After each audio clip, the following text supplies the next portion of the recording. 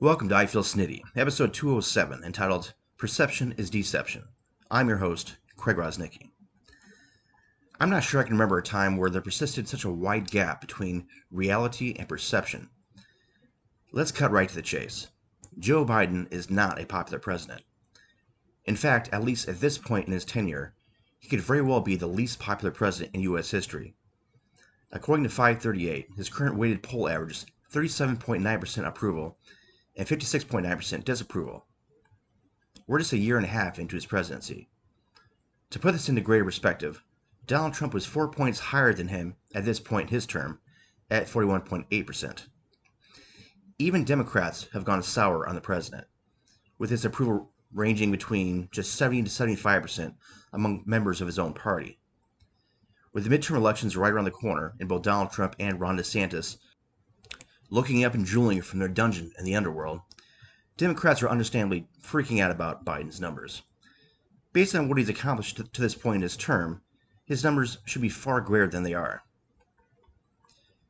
The reality is Joe Biden signed a $1.9 trillion COVID relief package, which included a $20 billion vaccination program.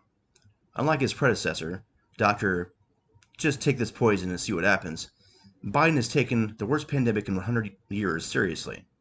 The average number of daily COVID-related deaths in Donald Trump's final 3 days in office was 3,035. Today, that average is down to 242. As of Trump's final day in office, 16.1 million vaccinations had been administered. Today, that number is over 596 million. When Trump was a master puppet, he wanted nothing to do with the pandemic. He was like a herpes-ridden nymphomaniac high in ecstasy. He just wanted to deny and fuck everything up. People were dying by the thousands. Businesses were being shut down because of it. And he made like Lieutenant Frank Drebin in telling the country, "Nothing to see here, please disperse. Nothing to see here, please." With Biden as president, we've finally been able to get back to our normal lives. Isn't that what people wanted? What they were yelling about for a couple of years? Maybe it's that whole, there are things I miss about being single when I'm seeing someone, and there are things I miss about seeing someone when I'm single. Perhaps the country now realizes working from home in your pajamas, ordering delivery multiple times a week, and Netflix and chilling by yourself until 4 in the morning isn't so bad after all. Not only that, after the U.S. received a C- grade with regard to their infrastructure in 2021, President Biden signed a $1.2 trillion bill to help improve our roads and bridges, the largest infrastructure bill in this country's history. While construction may be annoying at times, bad roads and bridges can be annoying and fatal. It's like Socrates once said, "We need to build bridges, not walls, and then rebuild bridges so we don't fall and die and shit." End quote. If that wasn't enough, President Biden signed the Safe Communities Act, the first gun reform bill passed in nearly 30 years. Anywhere from 55 to 90% of Americans believe in at least some form of gun reform. Well, I'm being told there's more. After nearly 20 years there, where 2,400 of our troops were killed and over 46,300 Afghan civilians died, President Biden finally ended the war in Afghanistan. Most of the country agreed with this move, as polls showed over 60% believed the war wasn't worth fighting, and approximately 70% thought the war was a failure and that the U.S. didn't achieve its goals. I haven't even mentioned the jobs numbers yet. When Trump came into office, the unemployment rate was 4.7%. When he left office, that number increased to 6.4%. Now, after a year and a half of Biden in the White House, unemployment is down to 3.6%. Those numbers probably don't do the two presidents proper justice. This next set of numbers will. In the 48 months Donald Trump sat on the golden toilet in his Oval Office, 2,511,000 jobs were lost, or an average of minus 52,313 per month.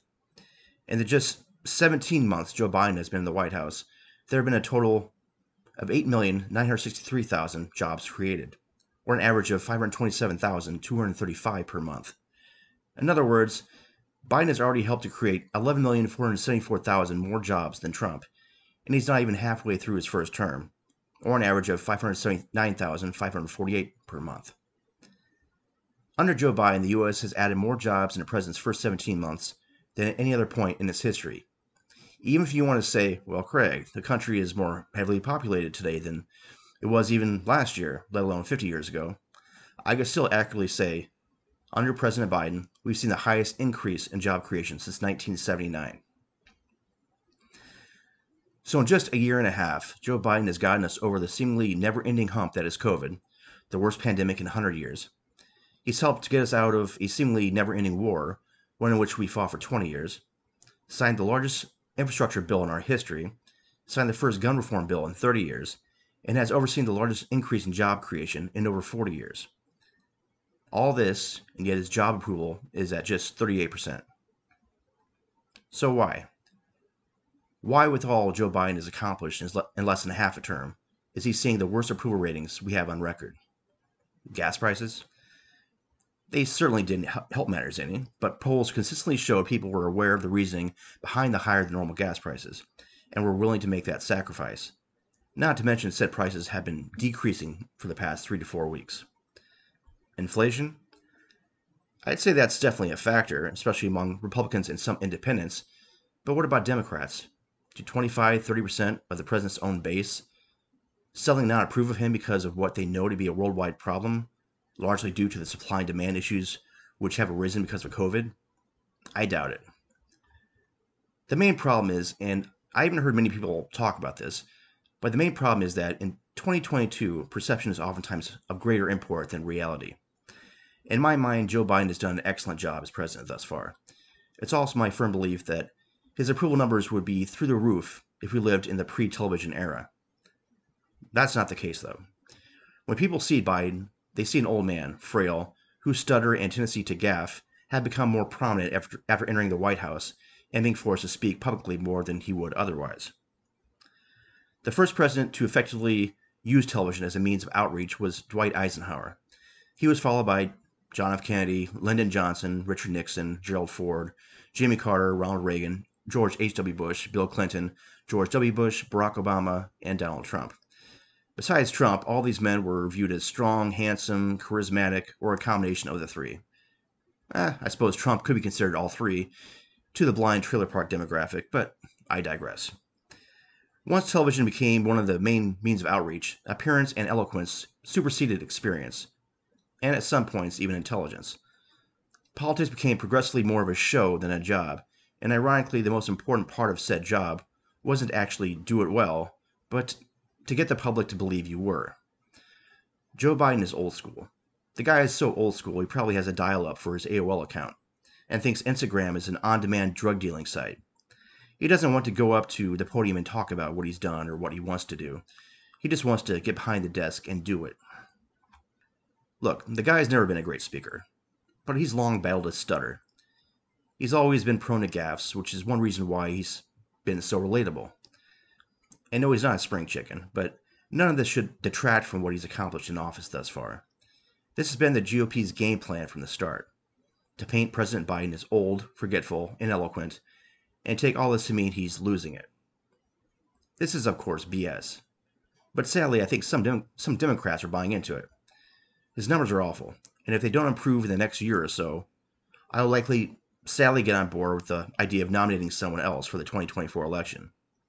Because for as much as I like Joe Biden, I dislike the idea of Donald Trump or Ron DeSantis winning the next election more than I like the current president.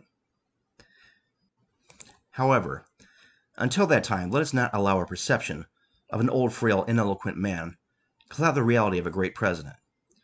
We can look at the exterior of any home and cast our judgments, but we'll never know the reality of it until we see what goes on inside.